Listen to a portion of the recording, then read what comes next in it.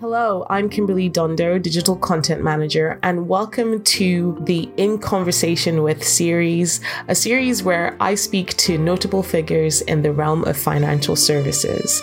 Listen as they share their personal journeys, thoughts on the industry, and advice for aspiring advisors.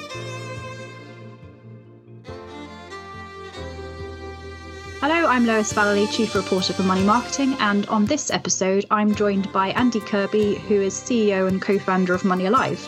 Hi, Andy. Thank you so much for joining me today. You're welcome. Lovely to be involved. So maybe you could start off just by introducing yourself, saying a bit about yourself, how you got into financial services, and why you launched Money Alive. Yeah, absolutely. I mean, my background, as I say, for the last 25 years has been in financial services. I was an advisor up until just over a year ago when I gave up my license. But I'm also co-founder of a business, Mint Wealth Management. So I fully understand, what advisors do, what they're going through, and certainly with the changes actually coming up with Consumer Duty. As you're also aware, I'm co-founder of Advisor Home.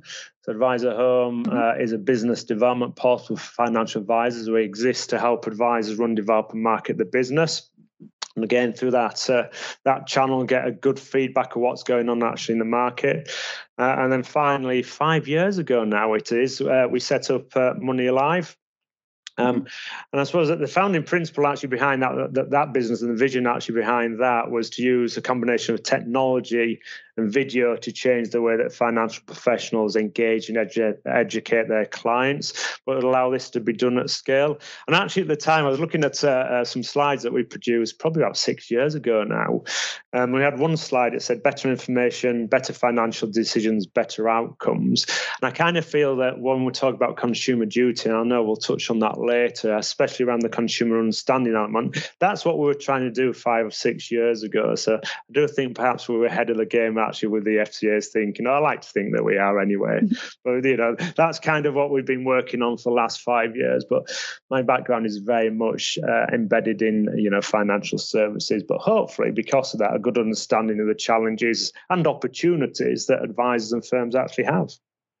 Yeah, definitely. So what do you see as some of the biggest challenges and opportunities for financial advisors today then? Yeah, I mean, we ran an event just over a week ago, actually, at the Shard around consumer duties, but we entitled it "Are People, Firms Alive to the Opportunities?" So I do rather like to think more of the opportunities that come from the challenges. So I think firms, the number one at the moment, I think on everybody's lips will be around consumer duties. So I'll put that into the regulation box, and obviously that is one of the key things actually at the moment, consumer duties. But I do actually think that's an opportunity. What we're seeing is a lot of firms are having to relook at how they do things, having to relook at the systems, relook at the technology, relook at the processes, and actually seen as an opportunity to do things better off the back of consumer duties. So, they're taking it as an advantage point. So regulation is one of the key things I would say that's actually on everybody's minds actually at the moment. But the other thing that I'm actually seeing as well is that I think, and I was discussing this, I can't remember who it was, whether at the event, but if you look at what's going to happen over the next 2 or 3 years, I do generally think we're at that tipping point actually with technology. And I know Ian McKenna spoke about this only probably last month. We've talked about technology being fundamental with advice businesses, and the last 5, 10, 15 years, we've all been saying it's going to change things. And I do actually generally now think that the next 2 or 3 years will be a significant change, but a significant opportunity. And I think one of the key things that we're all familiar with actually at the moment, it's on everybody's minds, is obviously the AI technology that's actually coming out and the chat GPT. So I think that's going to create a lot of opportunities for advisors and firms to do things differently, but I think we need to be everywhere, and we're still trying to work through how that will actually impact upon what we're doing. Is it going to actually provide some competition for us, or is it just an opportunity for us to do things differently? But I think because of technology, we're going to have to look at the ways that we reach the clients and prospects that we actually have, and certainly it links into intergenerational planning, doing things differently as well. So technology is a big thing. I think the other thing that I would say is finally is around some of the things that are changing quite fast in the environment from a budgetary point of view. We've obviously had last week the changes from the Chancellor with the spring budget, and that's come about quite fast. There was some changes expected. I don't think to the same extent that we saw last week, but I think the other side to that is providing challenges for advisors, because obviously at the back end of it, we have Labour then saying, well, actually, if we get in, we're going to reverse some of these. So, this whole environment, how can you actually help and support your clients with proper planning when we've got this uncertain environment can prove very challenging, because we don't know ourselves, but how can you help and support clients? But out of all this, there's opportunity to re-engage with all the clients and do things differently, isn't there? Yeah, I would think so. That's interesting that the changes announced in the budget. I just because we had a team podcast recording just after the budget, and we were discussing the politicization of, well, specifically pensions in this case, and how it's, I don't know, having it under government policy is so short term, and it just seems that we need some sort of longer term certainty for people saving for their futures. It just doesn't seem right that governments can come in and just completely change things up, much as advisors were all mostly pro lifetime allowance scrapping. I think it's just there's something needs to come in that makes it a bit more stable, I think, but No, I absolutely agree. I mean, as I say, from an advisor's point of view, I think most people think that it's a good thing to actually do around that. I think it's more about how it was done and how fast it was actually done, but also the messaging around it from various different political parties around, well, hold on, we'll change this, we'll do this if we get in, etc., doesn't allow that stability for financial planning in the longer term. Because you just don't know what's going to happen in 2 years, so you certainly don't know what's going to happen in 4, 8, or longer term, do you? And when you're looking at longer term planning, when certainly you're a 20-year-old over 40, 45 years, you've got to look at, you've got to have some stability actually in the system, haven't you? Yeah, I would have thought so. Even from a personal perspective, it's quite unsettling. Not that I would ever probably reach a pension pot that warrants a lifetime allowance, but I think it's more the fact that I was going to say tinkering. This wasn't really tinkering, was it? It was quite major, but it's the instability that it creates, isn't it? It doesn't help with any longer term planning. No, exactly, definitely. That's probably more to do with the political system on that 4-year cycle, isn't it? Oh yeah, I know. We could spend the whole podcast talking probably about for that. Outside of this podcast. Maybe it's not that relevant. Otherwise, it'd be a very long podcast. But no, you obviously mentioned Consumer Duty there as well, with the implementation deadline coming up at the end of July. You did touch on it, but how do you think financial advisors are responding to the approaching implementation deadline? Yes, yeah. Again, I spoke around this, a couple of weeks ago, and I think I would say it's varied. I think what we're seeing, if you'd asked me that question, say 2 months ago, I would say perhaps a lot of firms are still slow to progress, but we've definitely seen an acceleration over the last 5 or 6 weeks. And I think a lot of that has come around. There's been obviously a lot of commentary, not only in the trades, but from the FCA around, look, you do need to take this seriously. You do need to get your act actually into gear. I think as well, it depends on what type of firm that you actually speak to. So we speak to firms of all kinds of different sizes, from smaller firms through to the larger nationals to networks. And they tend to have the latter, tend to have more resources from people, from money and time, etc., allocate actually through to this. So they're really actually on it with the right teams actually in place. They're still working through it themselves. Obviously, there was a deadline at the end of last year around the implementation plans, and now we're moving from that implementation plans actually through to the doing. We've still got a lot of firms actually looking at different technology solutions out there and how they can actually help and support. But at the other end of the extreme, we do see although a smaller number still thinking, I don't need to do a great deal, or it's not really something that I need to worry too much about. So, it does depend who you actually speak to, but I definitely think that the trend is more people are actually getting their heads around this and are certainly moving more to the implementation stage. But the other thing that we're also seeing is that firms are actually using it as an opportunity. They have to do something, obviously, but they're actually looking at it as an opportunity to re-look at their own processes, their own technology, and use it as an advantage to do things differently and actually get some good outcomes from the business from a process efficiency point of view as well. Yeah, no, definitely makes sense. Again, you've obviously touched on it a lot already, but evolution of technology is a big talking point for advisors, I know. And not just advisors. I mean, it's big for every sector, I think. And you mentioned ChatGPT there, which I have tried, and it's. I think the novelty will wear off quickly, but it's pretty fun to use it. Yeah, I mean, I think people are still looking at how it will actually impact, or if it will impact upon the business. There was a report out, I think 2 weeks ago, actually, was saying that the biggest impact from a job perspective was teachers and financial planners were actually quoted in there. But I think we're still working through how it will actually have an impact. And I think it's like everything with technology is it will definitely have an impact, but actually it'll create opportunities actually around it. We do use it ourselves actually within Money Alive, and what we found is, for example, we do a lot of writing, a lot of blogging, a lot of scripting, and it's allowed us to actually do that more efficiently because we can go into ChatGPT and actually we can ask it questions, we can ask it to relook at a script.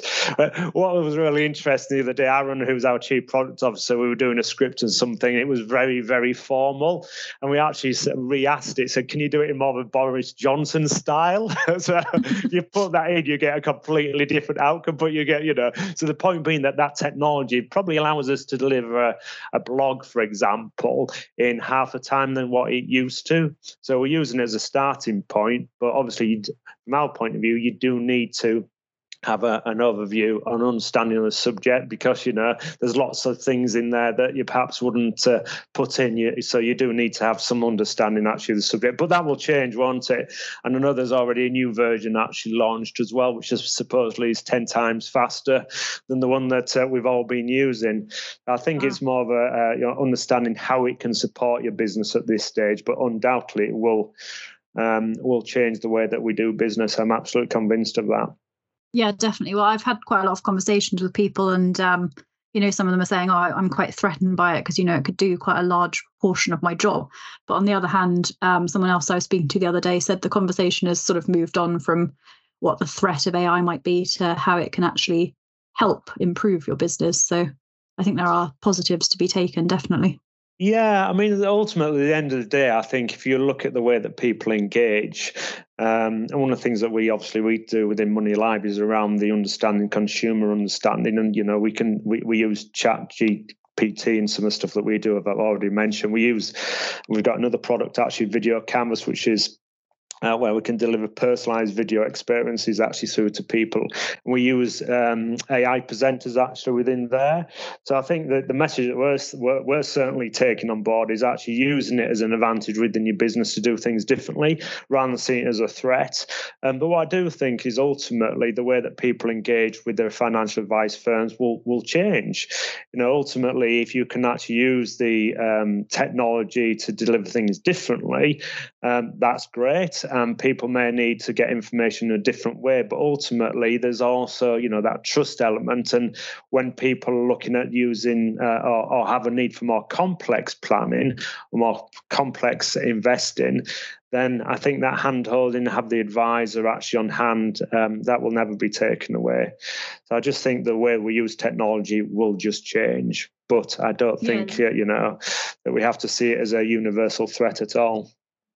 No, definitely. It's I was writing a feature a while ago about the client of the future, and the fact that, the next generation of clients are going to want advice in quite a different way from perhaps previous generations, and the fact that financial advisors are going to have to, or it's going to probably be the next generation of financial advisors that deliver that advice. So looking at how you deliver advice, like not just, always face to face, but a client might just want a quick report over WhatsApp or something. I don't know. That's a very random example, but I think what I would view it as is an opportunity to really look at your proposition, isn't it? So rather than just thinking, well, I'm delivering advice on a face-to-face basis, what is your proposition? So actually, if you're looking at the younger generation of your existing clients, you're looking at intergenerational planning, those ultimately, hopefully, will become clients of yours actually in the future. But the way that you engage with them now might be differently, so when they do inherit or they do have further money or want more complex advice, you're still at the forefront of their mind, so they will come to you. So that means that you're going to have to engage with them now differently, so over the next 10, 15, 20 years or whenever it's appropriate, they're actually still thinking of you actually as a business. So that's got to be a good thing, hasn't it? If you can deliver that differently, then they'll see your firm as really progressive and really helpful and supportive, and then come to you when they need that advice. So I think the days, of the next 2 or 3 years and longer of, going to an advisor and having one proposition, that will ultimately change. We've got to deliver our proposition potentially further down that chain if you want to make sure that you capture the younger generations, intergenerational planning actually of the future. Yeah, definitely. I did just, we've probably already touched on it a bit, but I did just want to ask you, what are some of the biggest changes you've seen in the industry since you joined? Oh, since I joined, 25 years ago, was it? Probably longer, actually. How time flies. What are the biggest changes? I mean, I think one of the things that we touched on is technology. I think the biggest change that we're actually seeing, or I've seen, is the move of technology from when I first started. Obviously, technology has had a great play actually in that, but I've seen it more from a back office point of view has made a difference. I mean, when I first started in the industry, everything was still very much, a lot of it was still paper-based, but technology wasn't used to a great extent. And then we saw technology coming in more from the back office point of view, the platforms, etc. And I think now what we're seeing is technology is shifting more to the front end. So the answer to my question there is technology, but now technology is shifting more to the front end and the way that people engage at the front end rather than the back end. So it was more about efficiencies and process efficiencies previously, and I think that's what's going to change going forward. Yeah, no, definitely. Interesting. And finally, I did just want to ask you, what one piece of advice would you give to someone looking to start a career in financial advice or in the profession in any capacity?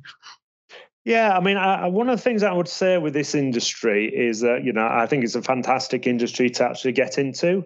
If you look at the number of advisors actually in the UK compared to what certainly 15, 20 years ago. I mean, at one point, you'll probably correct me if I'm wrong here, but something like 200,000 people are giving financial advice, wasn't there? And, depending on the figures that you actually look at the moment, somewhere between 25 and 40,000 of the figures, depending if you include just mortgage and protection advisors. So there's a great opportunity. I think it's a great business, actually, and certainly a great career to actually get into. I think what I would actually look at and I'd like to see is how we get more people actually into the industry. And I think we need to just make it more attractive for people to come in. There's a lot of firms now who are actually starting to deliver, these training programs. And I absolutely think that they're really interesting. And really getting people actually into the industry from a different way. Whereas when we started, a lot of it was through large sales force, through banks, for example, through insurance companies that don't necessarily exist actually at the moment. I think what we also need to do is try and get more people involved early on, more apprenticeship schemes actually out there. I think from looking at, your career progressions, I think it's absolutely fantastic industry to actually get into. And I think we just need to, for those younger generations, show how we can actually use technology and deliver that actually through and in more interesting ways and show that we're dynamic and actually, we're looking towards the future in these things. And that could involve looking at the AI and how that could actually have an impact. Yeah, no, I find AI really interesting personally. And technology generally, but yeah, and I also think I was talking to Ezzy, my daughter. She's 17 and she's looking at what she wants to do, and they're very much interested in the environment and social responsibility and those type of things. So we need to bring that more to the forefront. Actually, think into the planning, and that is changing. Of course, it is, but I think that is something that's really interesting actually to that younger generation as well. So if you can combine that more with the technology, actually with the career path and how we get more people actually, for example, through apprenticeship schemes, I think there's a great path to actually be going down. Yeah, no, definitely, totally agree. Great. I think that's probably all we've got time for this episode. But thank you so much for joining me, Andy. I really enjoyed talking to you. It's been really interesting. No, thank you for your time as well. It's always good to have a chat actually with you. Great. Thank you very much. Thank you. Thank you for listening to In Conversation With. We do hope that you enjoyed it. Please do keep up to date with all our new releases via Podbean, Apple Podcasts, Spotify, and everywhere else you get your podcasts from. You can also keep up to date with all our new content published on the Money Marketing website, as well as our print edition Money Marketing magazine, so make sure to subscribe. Follow us on Twitter, LinkedIn, Facebook, and Instagram. See you next time.